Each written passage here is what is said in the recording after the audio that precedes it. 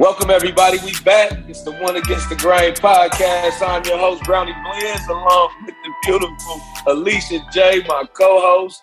She just made a wonderful announcement, letting her followers know what she's going to be doing for the next 20 years of her life.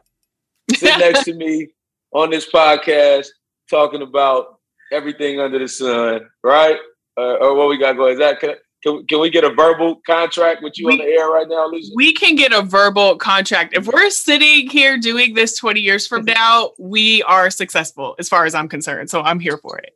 That's true. That's true because it's about longevity, right? Yes, absolutely. I'm really excited. How was your Thanksgiving? My Thanksgiving went a little different than I thought it was going to go. Originally, I was going to meet my niece down in Disneyland because her mom's side of the family loves Disneyland. Like they're obsessed. So they go during Thanksgiving. And I was like, let me just go, spend the day with her down there at the happiest place on earth or whatever they call it. So the tickets were sold out. Yeah. Completely sold out. I literally despise Disneyland. It's kind of ironic that I have on a Space Jam shirt. I think that has something to do with that, with the whole Disneyland thing. I despise the lines. I despise the crowd of people. They never were really fun for me, even as a kid. One or two. And then they got rid of Captain EO. You remember Captain EO? I do remember. The whole Michael Jackson thing. Not many people remember that, but that was like one of my favorites. They got rid of that. I don't know why, but I hate the idea of Disneyland. I don't know if I hate the idea of Disneyland. I love spending time with my niece in any capacity. So I was just like, whatever's clever. But I must say that last time I went there, which was some years ago, and now I heard it's problematic, but I was a Pirates of the Caribbean fan. Like, I liked that ride. That's one of the later rides, though, right? Yeah. That's one of the later rides. Okay. Yeah. Okay. So, but yeah, no, that didn't work out because apparently everyone and their mom wanted to go to Disneyland. But so I ended up going to Sacramento to be with my god baby and my friends, and it was amazing. While I would have loved to be with my niece, I also wouldn't have wanted to be anywhere else because it was just such a great Thanksgiving. So your great times were just surrounded by family. So no matter where you were, that was going to be a great time. Well, and the food was off the hook, but yes. What was on the menu? Everything. Literally, my friend Maisha and her family, they all bring a dish. You know what I'm saying? So it was coming from everywhere, and I was just so excited that I didn't have to cook any of it and only eat it. So, but it was good. It was really good. I'm talking about now. I'm not really a turkey fan. I think turkey is very overrated. Even deep fried. Even deep fried. I'm just not. I'm more of a turkey leg girl. I'll just eat a turkey leg all day, but the other parts are just dry to me no matter what. I don't know. I'm just not really, it's just not my favorite meat, I guess. But we had the honey baked ham, which I was excited about. Just everything else, greens. We had the cornbread stuffing was off the hook. I could just I don't understand the whole honey baked ham phenomenon. To me, what? Everybody stands in line and order and spend time for these specially baked honey baked hams from the honey baked ham store that they charge you $40 for, and you get it. It don't taste no different than a ham you get from Safeway that you put in the oven for 30 minutes and rub the glaze over it. Is there a big difference? Brownie, I think you're just trying to make me mad because I'm being serious. No, I'm so listen. It's the honey baked crust on the ham, and the ham is just super tender and good. It's not dry no matter what. Pork is never dry, Alicia. Poor pig. Look, pork is never dry. When is pork ever dry? No, well, I can't say that I can tell you when, but this one never is, okay? And it's so good. Yes, the price is inflated, but honey baked hams go hard. They do.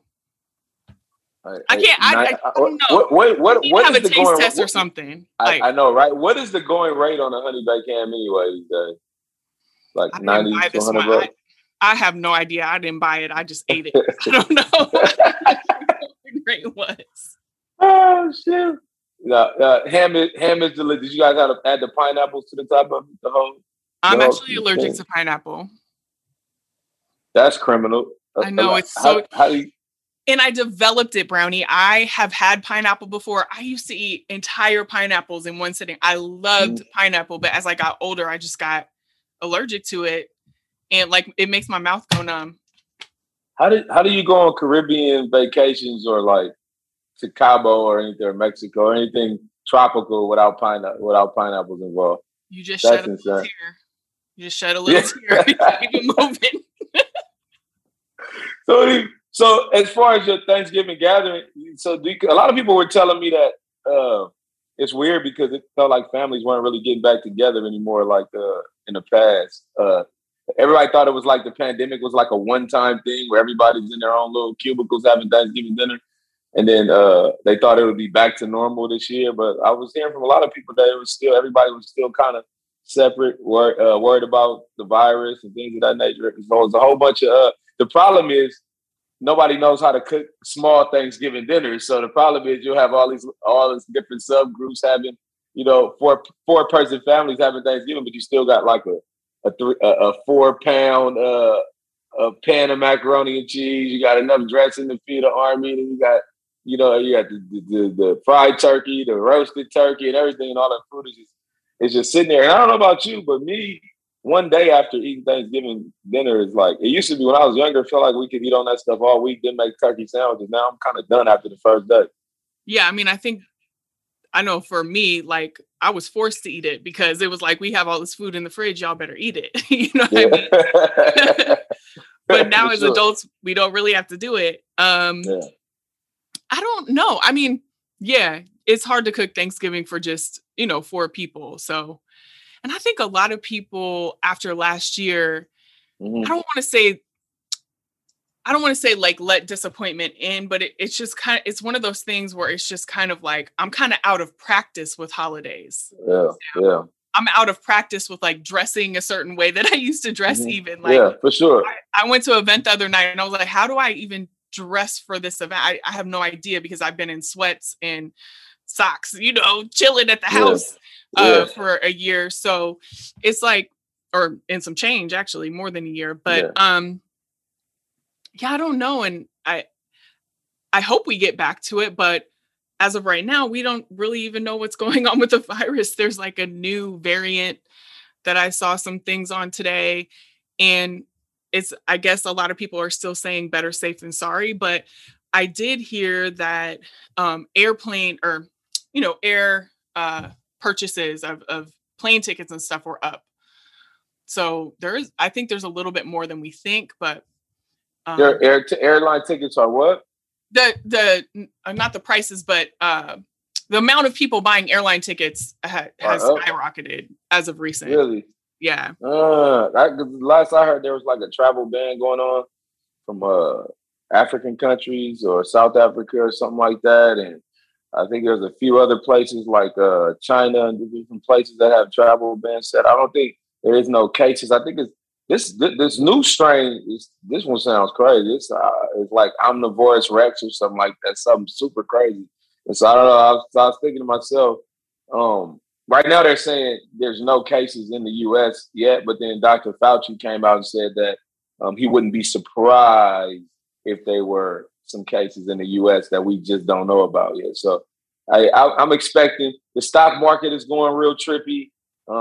There's something going on overseas right now with China and fighter jets. So for some reason, all this stuff all happens. It never fails. The reports of this stuff all happen simultaneously with other stuff going on. And I'm not the conspiracy theorist, but it's just real convenient that every single time a new strain hits, there's something else major coupled with that, in the news. And also the Dow Jones was down 900 points as of yesterday. That made everybody sick because of the virus. So something's going on. I don't know if it's market manipulation. I don't know what's going on, but something's going on. But I guess we just get back to wearing masks again? Yeah. I mean, I personally never stopped wearing them. Really? Oh, no. But I did increase my travel. So I'm not going to sit here and say that I've been in the house because I haven't. I increased my travel. But everywhere I go, I definitely still wear a mask everywhere, even if people weren't. I just was in Houston for a birthday trip. All my friends and I go on November. We all have November birthdays. Very weird how it all happens like that. But so we go on November birthday trips, and we went to Houston, got an Airbnb out there. But everywhere we went, like, nobody was wearing masks. It was like the weirdest thing for people from California, where we were mandated to wear it everywhere. Yeah. But I just kept it on. We even did a workout class, and I worked out the entire time with it on, because I do believe that, masks do work to help with not spreading it. So if I can be safe, I'd rather be safe. Did you wear a mask at the Warrior game the other day? I did. And don't lie, because I actually have receipts and footage of you courtside, feet on the floor, no mask. Now I know you lying, because I wasn't courtside. I can't make this shit up. So you wore your mask the whole game? Until I ate food in the stands. And then I ate food, put it back on, ate food, put it back on. Following directions. That's different, because I know they enforce it, or they try to enforce it, but most people ain't wearing it. I don't like wearing a mask. I'm gonna lie. I'm negligent with the mask. But the only thing about wearing a mask to me is they just remind me of the whole full, when we were in the meat of the pandemic. You know what I mean? It just sends those reminders. And taking the mask off is the only thing that makes me feel normal. Is it safe? Probably not. But it does make me feel pretty normal when I'm not wearing that thing. I detest wearing it. I don't like wearing it. I mean, it makes your whole, and this is very vain, but it makes my whole skin, around my chin and stuff, break out, mask me. For sure. Thing. And then just not being able to see people. Or feel energy. Yeah. Yeah. So much of how we communicate is from eye contact and things like that, facial expression. You know what I mean? So you don't know what. And I don't know, and with all the robberies and stuff going on, I don't want to switch subjects, but all the robberies and stuff going on is making things easy. The mask has made this stuff. It's a criminal's playground right now, with being able to wear hoodies and masks naturally. Yeah, because you can't really question anyone that comes into the store. You shouldn't profile anyone that comes into the store with a mask on. Masks or not. But it is making it pretty easy to walk in there. Anonymous, right? Yeah. It's amazing that people are, I didn't know how in the holiday spirit that people would be, and every grocery store probably was. I've been hearing was sold out of macaroni and cheese and stuff, all that. So people are in the holiday spirit. I'm assuming Christmas is going to be the same, with so much bad news around us, so much death around us, so much stuff going on in the world. I didn't think that the holidays would actually be, but I think the holidays are actually, everybody's excited right now because we've been experiencing so much. So it kind of feels like our first normal holiday season since, since the beginning. Is this 2 years? Are we going on 2 years now? I believe so. I think it's almost about two pandemic Christmases and 2 pandemic Thanksgiving, if I'm not mistaken. It's just so much sadness all through the news every time. I know you saw the news today. That came out. What did you think about that? Virgil Abloh. Jesus Christ. I mean, my first thing that I always think of is just gone too soon, right? And I know that's so cliche, but I just feel like it's happening so much. And, a lot of people are like, well, it's just highlighted by the pandemic or, whatever. It's no, I think we have a lot of death going on around us, a lot of untimely deaths. And it's so sad, I feel terrible for, I believe he has 2 kids and a wife. I feel bad for his family, all of his fans, people that look up to him, just everything. And, another thing that I don't know how to really articulate very well, but the fact that you have to have something like that kind of be a secret, that gives me a little sadness too, because not everybody around you, how do I say, not everyone around you can I guess, say their goodbyes, or, you know, I mean, maybe he just shared it with the important people in his life, or the people that he felt needed to know. And that's totally for him, and he should make that decision. But, you know, it's just like you're battling it on your own. And that makes me sad, too. Well, I'm positive the people closest to him knew about it. So I'm sure he was, you know, I don't necessarily know if he was. I think that comes from not necessarily, you know, the rest of the world can't really help you do it, right? But other than, you know, social media accounts, but I'm sure his close sir. I'm sure he had plenty of support, you know, during that time. And some of it, I think, for those of you who don't know who Virgil Abloh is, he's one of the best designers, world-renowned designer. He's from as far as back as I know, he got his start maybe with Kanye. I think working, you know, for Yeezy brand, and then he branched off, started his own company called Off-White. Left Yeezy brand, went over to did a deal with Louis Vuitton. Eventually, recently sold about 60% stake of his Off-White company, which is an excellent brand. I love those sneakers. You know what I mean? I got a ton of them. And he sold that brand to Moet Hennessy, Louis Vuitton. And I think 60% of that, I think he still had about 40% of that. It's kind of funny that he sold that in the midst of his battle. So maybe he was trying to get his family set up. He knew something was coming. So I think that probably was the, because it seemed like the Off-White brand was something that he like loved dearly. I don't think he was trying to get rid of that brand, but he did. But I think too, just from being a man, I think naturally, men are weird with checkups. Men are weird with sharing things that are going. I think some of that also too comes from not wanting people to worry, not always feeling like you're in control, not wanting to feel like helpless, not wanting people to feel like your issues are burdening people. And I think that's kind of because I know so many guys that, you know, I had an uncle right now battling MLS and MS. I'm sorry, not MLS, MS, multiple sclerosis. And it took him years to, you know, he was going to the doctor for doctor visits, and he would come home come back saying, oh, he had to go get his, you know, maybe his blood pressure was up, or had to get his head checked.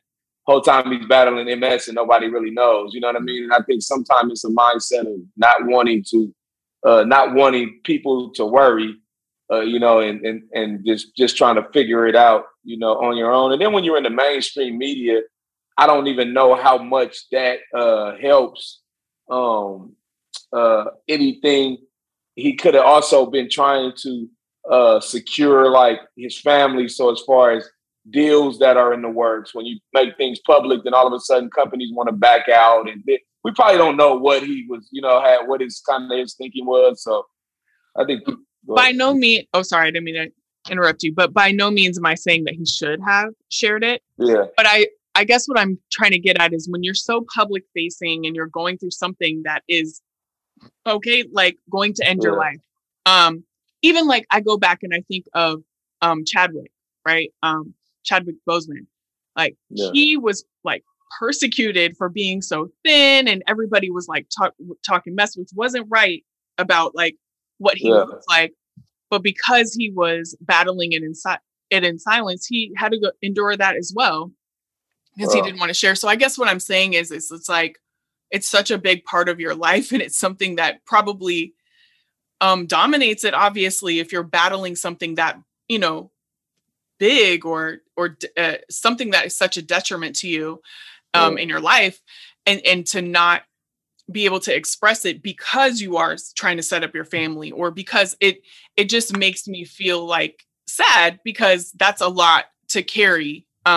No matter even if you're immediate people, it's a lot to carry when you're so public facing, is what I'm trying to say. It's a lot to cover up. It's a lot to, you know. If his decision to not speak about it, if it had to do anything with all of the above of what we were, you know, talking about, which is possible.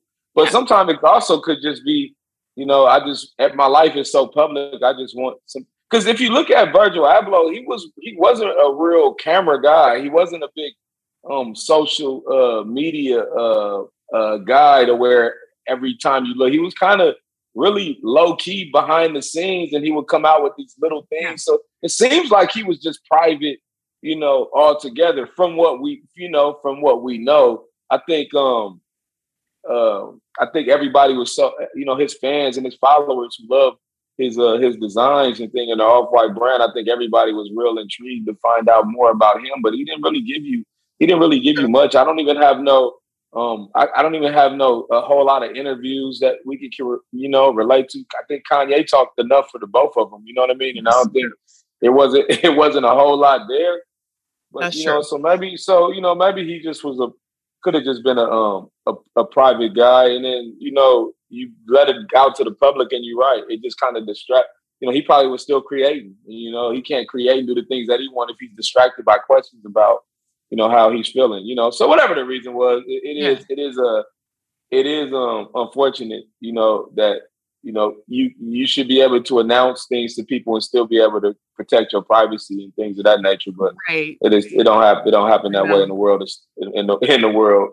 Well, and he was creating and advancing, because the last 2 years, I want to say he accepted that the position with Louis Vuitton, right? Yeah.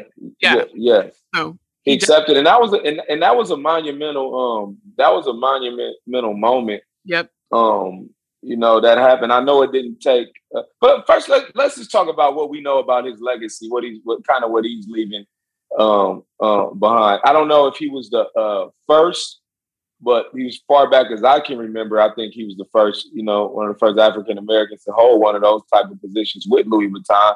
Our listeners could correct me if we wrong on that. For him to leave Yeezy brand on the height of there, and everything I've heard, he's been the mind behind a lot of what Yeezy was doing, what Kanye was doing.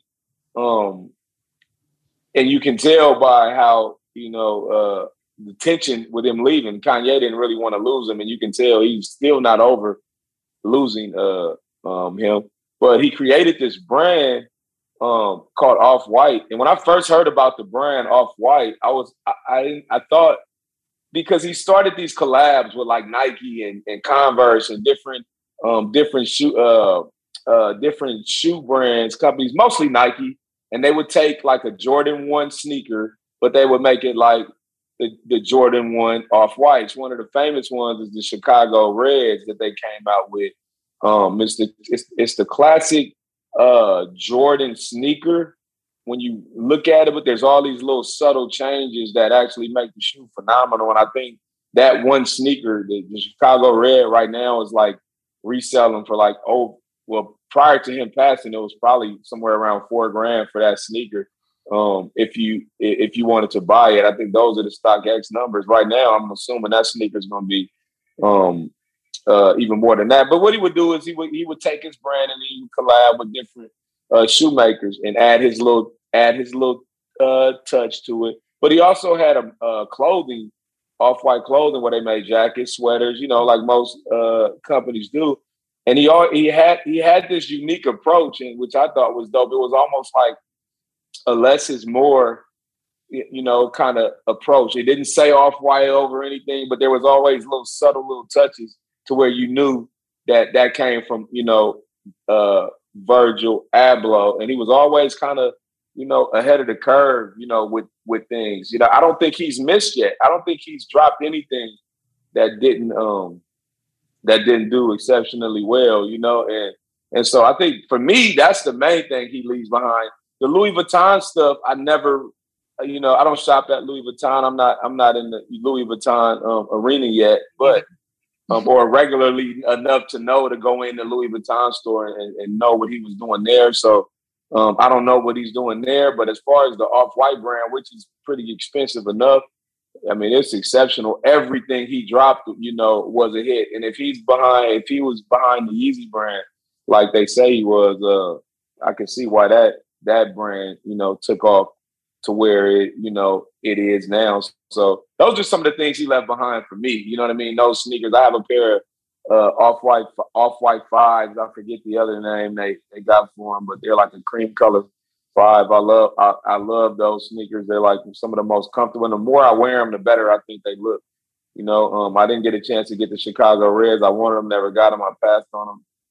I had an opportunity to get them at retail, couldn't get them. then they went on. Once they hit the resale market, you talking, the numbers just kind of skyrocket from there. So, but he's created over the last, 3 to 5 years some of the dopest sneakers that I think we've seen, and I think so. We're losing especially if you're a sneakerhead. You know what I mean? If you're just in that community, I think you lose. We're losing a staple. We're losing one of the greats. You know what I mean? So, and I don't know how we're gonna. He definitely is one of the greats in that arena. So that's what comes to mind when I think about his legacy. How about you? Yeah, definitely the same thing. And I think I was reading earlier today that he, obviously built his own brand. He built his own presence. And then Louis Vuitton came calling because they saw what he created and what he did. And that's just a testament to, nobody has to approve your calling, right? Yeah. Nobody has to spark it. You can spark it for yourself. And he definitely, I would say, without a doubt, I believe he's 41 years old at the time of his death. Way too young, but he blazed trails. He made history. He was an amazing family man.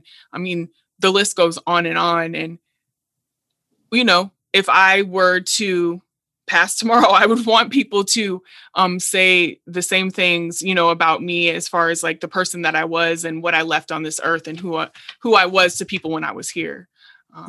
And so he's gone way too soon, but his legacy literally will live forever. For sure.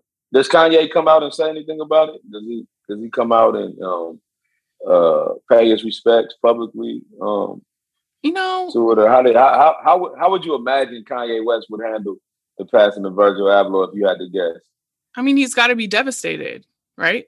I mean, and there is no way to say what is right or wrong when you're devastated. It just seems like with Kanye, the business relationships affect the person. It affects how he personally, feel about you. When I was listening to when I watched the Drink Champs interview, which I think is one of the greatest interviews I've ever I've never seen anybody speak so openly and candid like that. And I need to rewatch it because I'm not even gonna lie. I was just so tired and I fell asleep. I'm not even gonna lie. You gotta rewatch that, and then and sometimes if you can get, I was able to get past a lot of the hoopla and stuff, and actually listen to what Kanye was. He's actually a pretty intelligent dude. You know what I mean? He's actually saying some things that really made a whole lot of sense to me. But the one thing I did notice was that whenever he would talk about an artist or a relationship with, whether it was Big Sean or John Legend or Talib Kweli, and he didn't have nothing favorable to say about these people, but it was all it all originated from business dealings going bad. And so so when I think about it from that perspective, I always think like, man, he didn't do a really good job of separating the two. He's taking, when everybody decides to kind of go do their own thing, he kind of takes it really personal and he kind of badges him. So that's why I'm wondering if he'll come out and speak on this Virgil Abloh thing. Right. And I mean, who knows what he will do, but regardless of how he felt about the person when they, passed or whatever happened in their relationship, you still feel and miss that person no matter what. I mean, I know I've had failed friendships, failed relationships or whatever, but I would hate to hear of their passing. Like I would listen, when what is his name? Kevin Williams. What's the guy from Omar from The Wire? Oh my gosh. Michael K. Williams. Michael K. Williams. I'm sorry. No disrespect. Michael K. Williams. When he passed, 50. Now this is 50 Cent. When 50 Cent went on his Instagram and basically continued on the narrative of hate that he had towards him. And I'm positive they were, what it sounds like, they were friends at one time. So and him dying didn't make no difference on how 50 Cent felt about what he went through with Michael K. Michael K. Williams. He was actually even making jokes about it. That's the crazy. Internally, I feel it's different. You can express it the way you want, but at the end of the day, you still had a moment with them at some point in time that was positive. Yeah. I don't know. That's just me. Yeah. No, I feel that too. I think if you got issues with somebody, I think you don't wish death on anybody, things like that. And so I think if somebody passes along, I think it takes a lot of courage for people to step up and understand the bigger picture here, and be able to put that aside at least, And then you look at the flip side. Some people say before they die, they're always like, I don't want this person, I don't care. I don't want you at my funeral. You know what I mean? Would these people on the flip side even want their respect? You know what I'm saying? Because of how things work. It's kind of real stuff. I mean, yeah, okay. Because I have one person like that I could think of. Do you have a list that you can leave of people that you don't want at your funeral? There's one. There's one? To piss you off to that point, they must have did some crazy. We won't get into it. That's a whole nother pod. Yeah. I don't know. I'm a Sagittarius. I'm just now getting into, so naturally Sagittarius don't hold grudges. Yeah, we don't hold grudges, from my personal experience.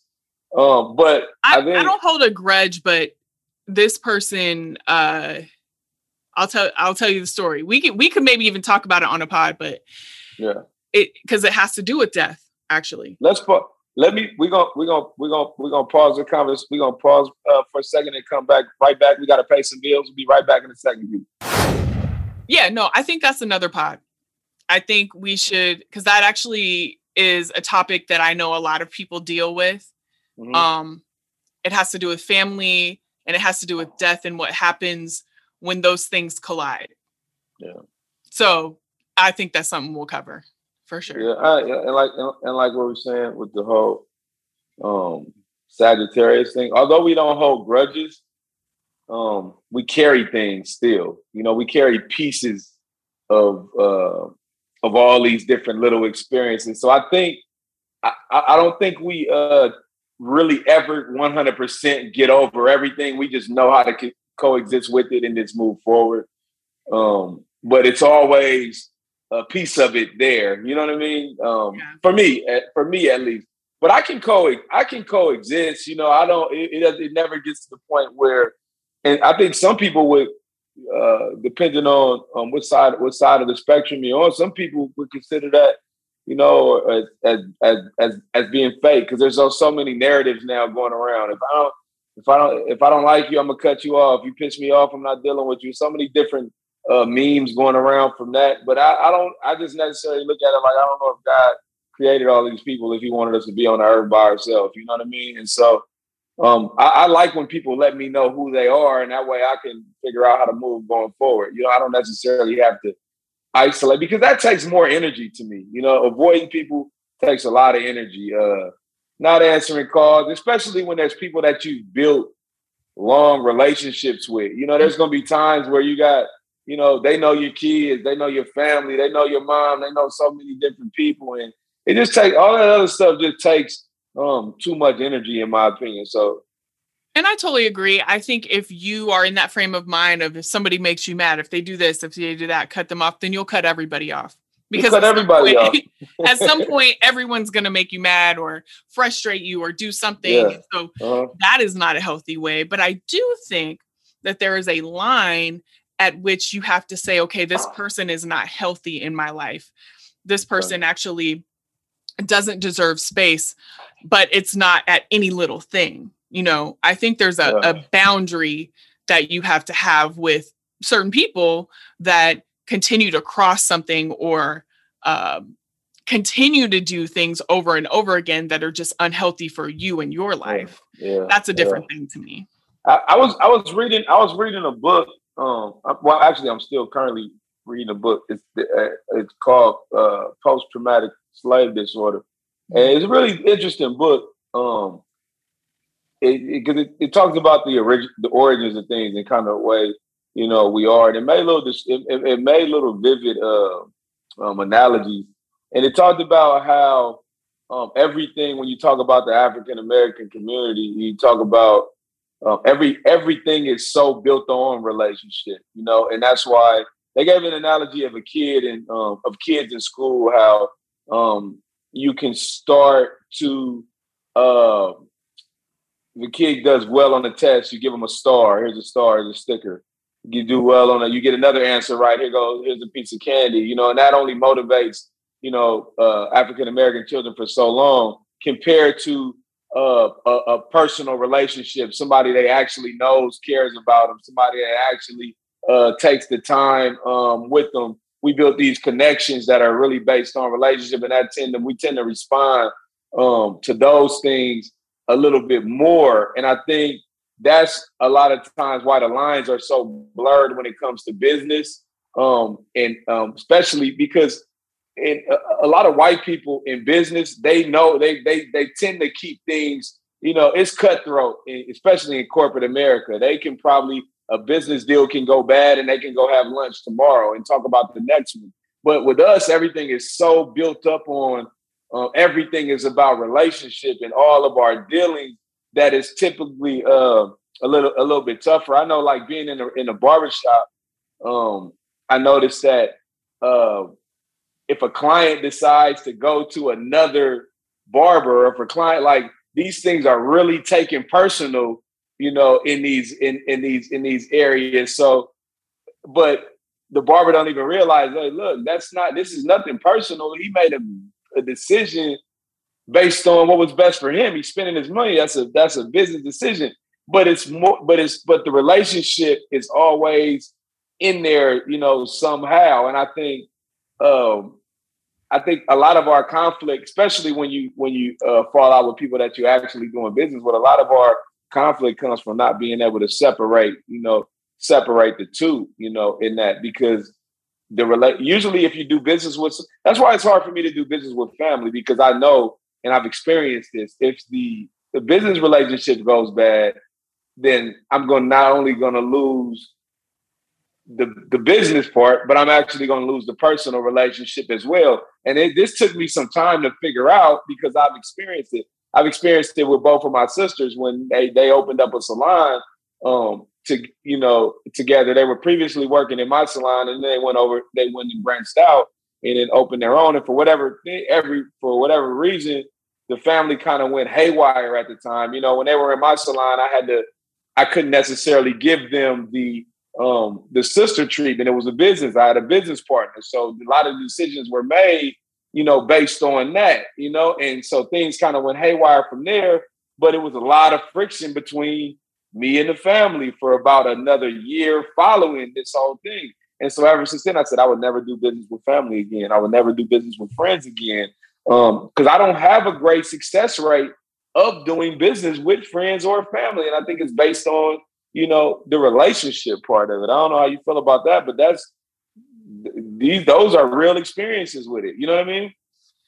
Yeah. A long time ago, my mom taught me, when it comes to family, especially, that you don't necessarily work with family, but you can uplift them. Right. Yeah. So I think there are really like awesome moments to like uplift your family, maybe even give them money when needed, help start a business or whatever. She also taught me that when you give, don't expect to get it back.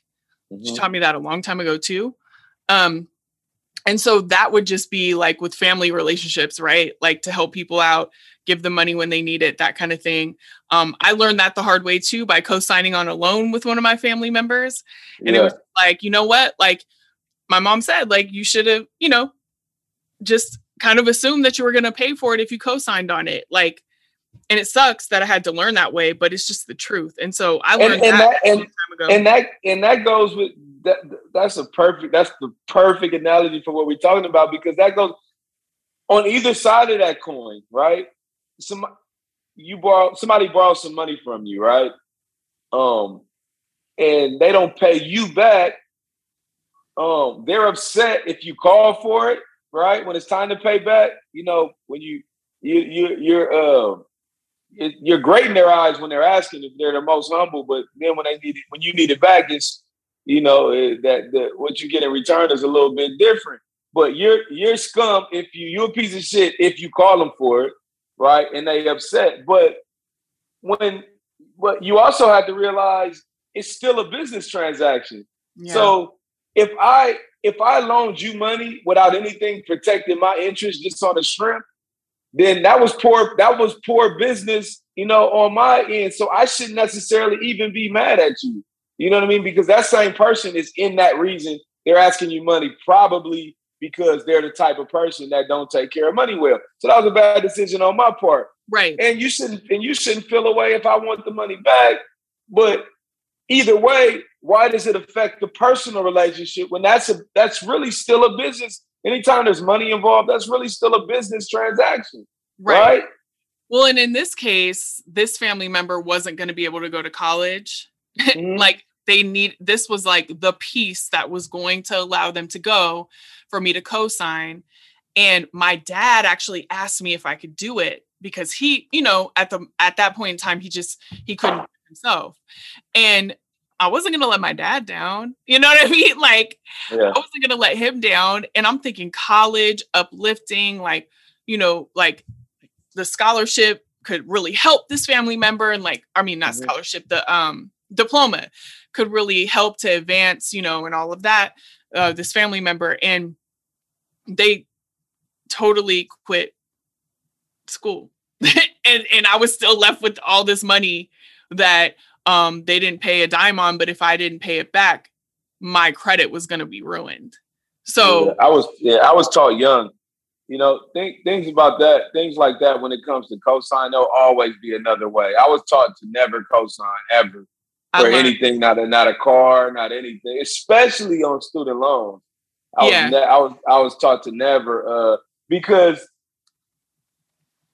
if you're in a position to where you need a cosigner for like loans and things of that nature, it already like even for college, right? There's so many other ways you can get yourself prepared in advance, you know, for school. Like the kids that really take advantage of college, they've been already writing letters and shit probably since the like 6th or 7th grade. You know what I mean? In 8th or 9th grade, they've researched everything. They checked all the apps. They've applied for grants, scholarships. They've done everything possibly imaginable. You know what I mean?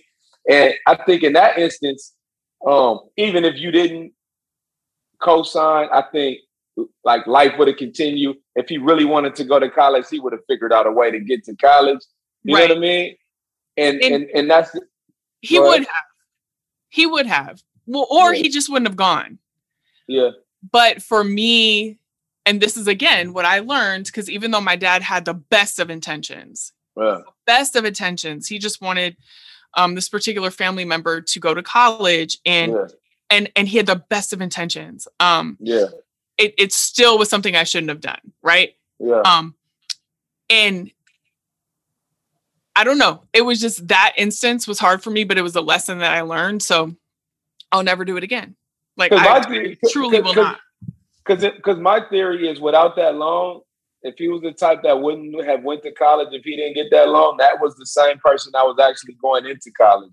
Then there would have been another something wall that would have popped up that would have prevented them from, you know what I mean? Because the ones that really want to go to college, nothing is gonna stand in their way. Agreed. You know what I mean? And that's but every time I remember going to my uncle, the same uncle I always talk about. I remember I was probably like 19 years old. I don't even think my credit was bad yet. I just didn't have any credit, right? And I wanted a pretty cool car. I'm 19, you know what I mean? I wanted something, you know, I've been riding to school in like hand-me-down cars or like cars that I bought with a little bit of nothing.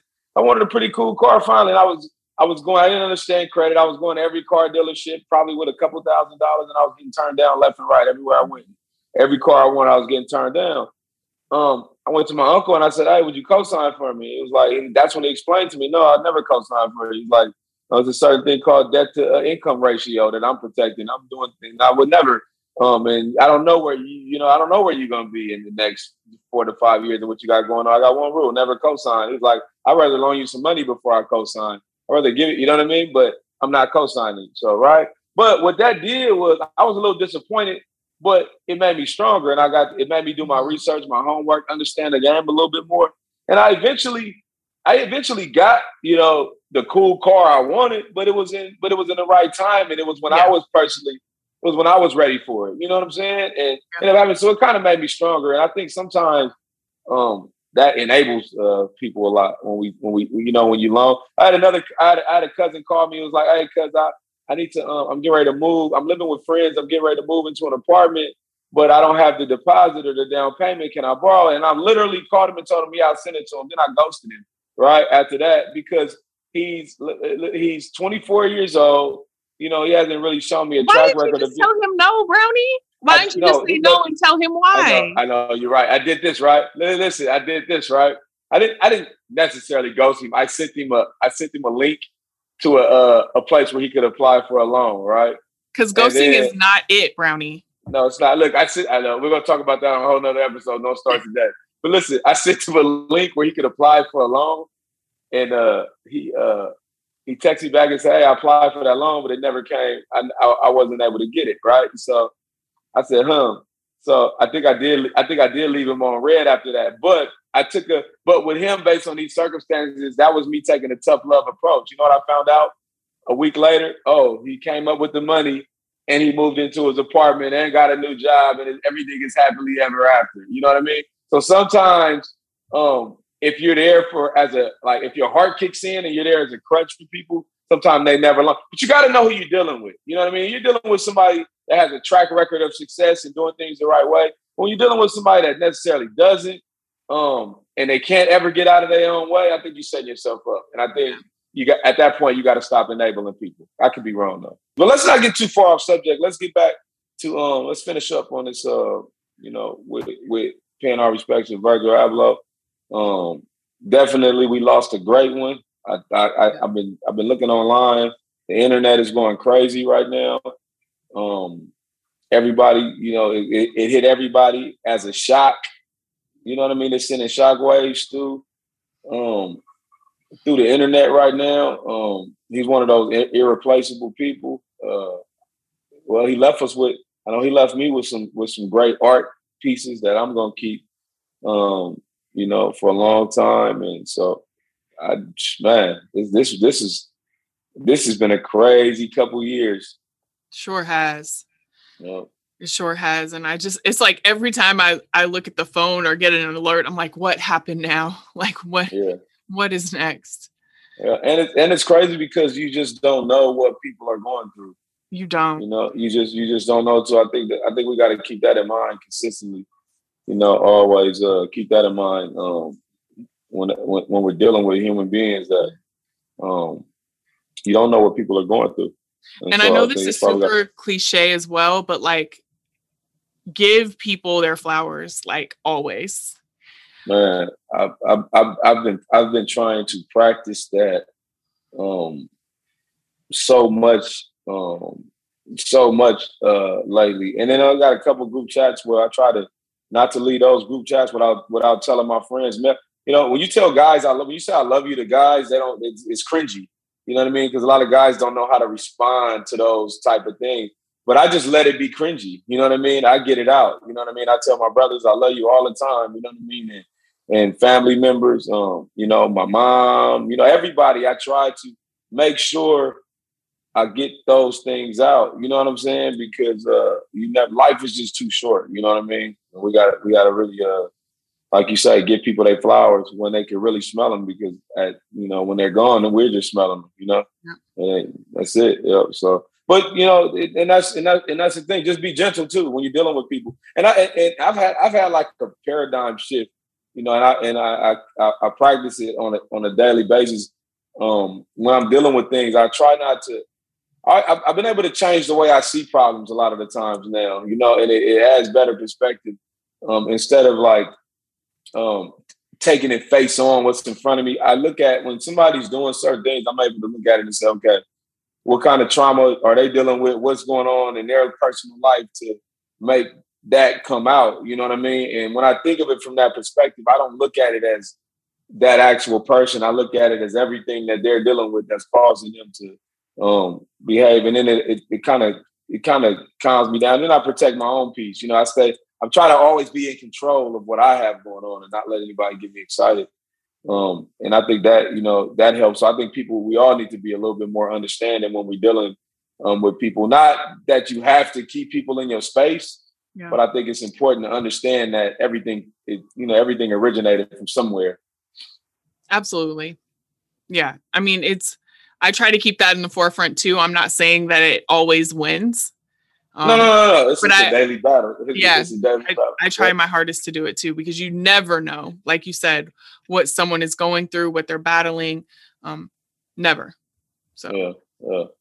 So we're gonna end the show on that note. Big rest in peace to Virgil Abloh. Mm-hmm. Prayers to his family and friends. We lost a great one. Everybody hold on to them off-whites. We should have an off-white day on social media where everybody posts the off-white. You know, post one of their sneakers. Absolutely. You know what I mean? That'd be dope. We get that thing started. You know what I mean? That'll be fresh, and pay our respects that way. But it's art. That's the best part about art. Art lives forever. You know what I mean? Absolutely does. Yep. So, hey, it's Brownie Blends, Alicia J. Until next time, it's One Against the Grain podcast. We out. See you soon.